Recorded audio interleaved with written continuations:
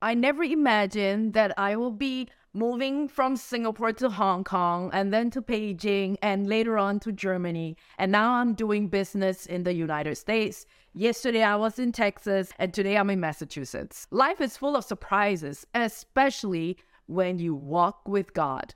And I have had a spectacular and surprising and fun and exciting journey walking with God. I can't wait to share with you more. Please check out my book, Kings on the Rise, and that's available on Amazon globally. Honor is the key to favor and promotion. Keep yourself humble and to honor others. We set ourselves up for failure and rejection with bad attitude. So please cut out the drama, just get stuff done. Just cut out the drama. I mean, you guys, some of you have been with me for a while. You know, I'm not very patient sometimes, and that's part of another area of the unpolished part of me. So, but the point that I'm trying to say is, just cut it out, get it done. That's what kings need to do. Okay. There is a huge weight that comes with stewarding wealth and power. There is a huge responsibility to stewarding wealth and power that is not taught or cautioned enough. This is a huge responsibility. And the way to not fall into pride is to stay humble. It is seductive. There is a seductive voice that comes along when you start seeing your bank account fill up and going higher.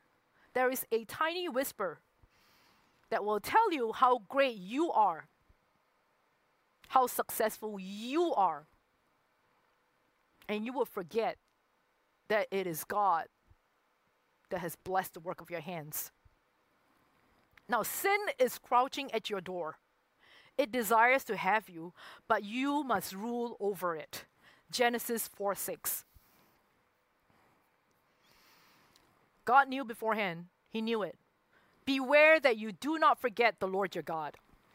For the Lord your God is bringing you into a good land of brooks, of water, of fountains and spring, a land of olive oil and honey, in which you will eat bread without scarcity, in which you will lack nothing. When you have eaten and are full, then you shall bless the Lord your God for the good land which he has forgiven you. Beware, friends, beware that you do not forget the Lord your God, and your gold, and all you have is multiplied. And you forget the Lord your God who brought you out of the land of Egypt. He's the one that's taken you from there to here. Deuteronomy 8. He's the one, that's one of my favorite chapters. He's the one that's taken you through your wilderness and into your promised land. And you shall remember the Lord your God. It is he who gives you the power to get wealth. You. Gives you the power to get wealth. It is he who gives you the power to get wealth. Proverbs 4:23 says, keep your heart with all diligence. I cannot emphasize that enough. I cannot emphasize that enough. You and I, we've got to just do a heart check every day, really, every single day. Okay, we need to be checking pride at the door. All right, humility and honor. These are the two sides of the same coin. Humility is the key to honor, which honor itself, which will pave the way for promotion. Okay, if you honor your bosses, if you honor your colleagues, if you honor your co-workers, if you're able to do that, to see what God has put inside of them, the good of what God has put in them, and honor them for that, in spite of all they've been doing to you, then that's the path to promotion. Humility is key to preventing greed getting a grip on you. It's key to preventing pride to power you instead. People get high on themselves. People literally get high on themselves. All right? If you've been around certain people, you know what I'm saying. But as you and I, if we're going to be embarking on this amazing journey that God has for us, you need to remember where you come from. Your origin. Your origin is Jesus. Don't let the enemy derail your destiny by falling into pride. Kings and priests. Now, why am I saying this and I'm flipping it all over the place? Guess what? We say kings and priests so much. Again, we don't pay attention to the things that we say because we've been reading it so often.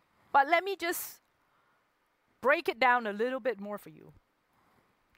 Kings are also priests, while priests are also kings.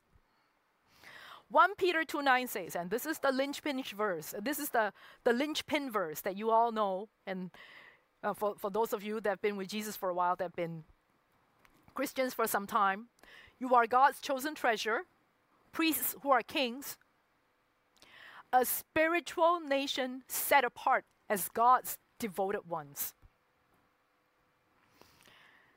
You are priests who are kings. And you are kings who are priests. And in Revelations 5:10 says, He, as in Jesus, God, Father, they have made us kings and priests.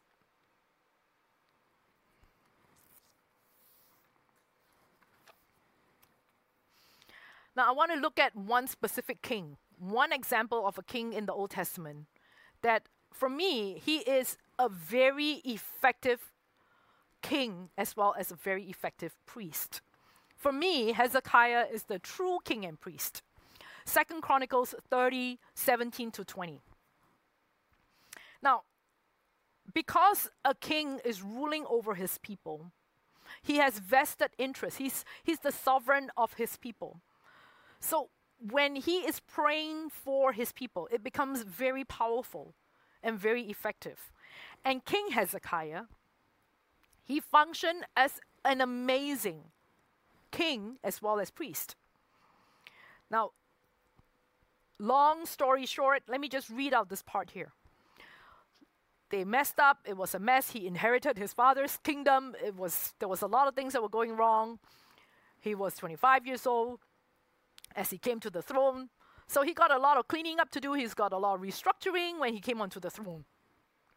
And a lot of the rules back then in the Old Testament for priests to do this, priests to do that, the Old Testament priests, they didn't follow, they stopped following the rules, they stopped implementing what they were supposed to do. For there were many in the assembly who had not sanctified themselves, and they had not cleansed themselves, yet they ate the Passover contrary to what was written. But Hezekiah prayed for them. Now, why is this so important? All those breaches there, all those infringements that they violated all those rules, they haven't sanctified themselves, cleansed themselves. In the Old Testament, punishment was death for all this stuff. It was very severe that they didn't do what they were supposed to according to their rules and their regulations as priests. So the punishment for them was actually death. So King Hezekiah intervened for them by acting as a priest for the nation and for the priests. Hezekiah prayed, saying, May the good Lord provide atonement for everyone who prepares his heart to seek God, though he is not cleansed according to the purification of the sanctuary. Though he is not cleansed according to the purification of the sanctuary. Now, what he did basically was to ask God to forgive the people at that time. Even though they messed up, they didn't take care of themselves, they didn't do the right thing, they didn't follow the rules, blah, blah, blah. So he went before God and interceded for his people. And he said, please forgive them. And what did God do? Listen to Hezekiah, and he healed the people. Hezekiah had compassion. He was like Christ. He was like Jesus. Just like Christ the King had compassion for the masses that he was ministering to, that he was healing.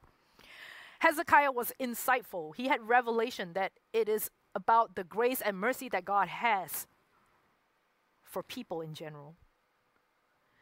And Hezekiah was able to operate in a priestly prophetic function. He wasn't just the king, he was the priest, and he was also the prophet. And that made him to be very in tune with God's heart. He interceded for the people to provide atonement so that they can be saved and so that they can be healed. And he stepped into a vacuum.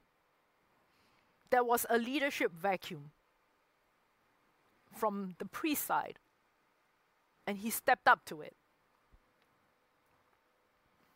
Now, that's what the Bible says. What is the relevance of that? I just wanted to let you know that if you are a CEO or if you're a business owner, if you are a department head or you're a team leader, whatever that you are in your capacity, or you are trying to work yourself to that. Or you could be, and I know one of my friends here, my co-teacher last year, he's a politician.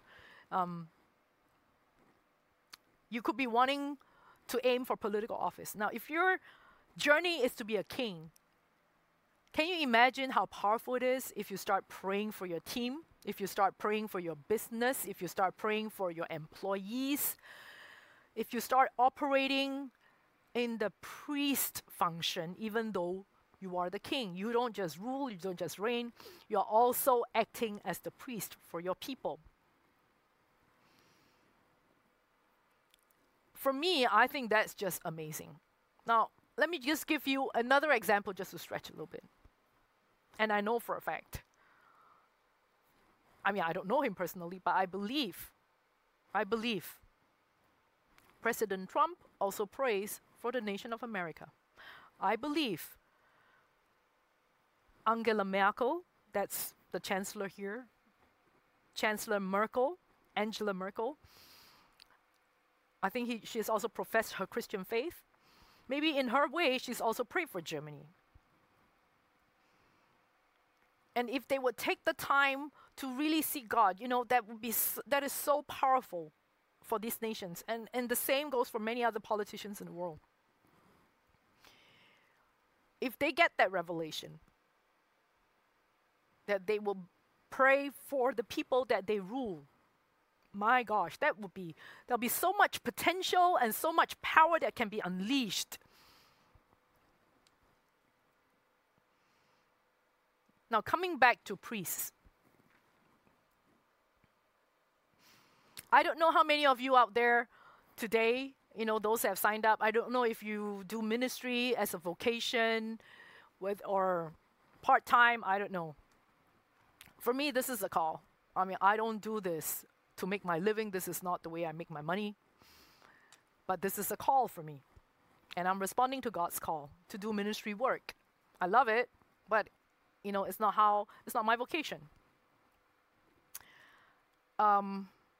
Pastors out there, if you manage to get hold of this message, or later on if you buy my book, ministers out there, if you do full-time church work, I want you to know that you have also been created to be kings, because this is in the Word. I don't believe it's okay to leave, and this is going to come across, well, but it's me. I honestly don't think it's okay to think, okay, let's just leave it to the congregation to deliver the tithe and the offering, to bring in the provision, because that's their job. But you know what? If you're a priest, you're also a king. If you're a pastor, God has put that same DNA in you as inside of me. So you have that potential to develop those parts of your character, those other talents, to create multiple streams of income. Just imagine if you also have the ability to bring in money without being dependent on other people. Imagine that potential. Imagine that freedom. Who's financing all this? Look at this. This is like a professional TV studio. I don't need to ask anybody for money. I've been doing ministry the last 10, 12 years now. We've been financing our own ministry activities. And the kind of freedom that we have. It's unbelievable.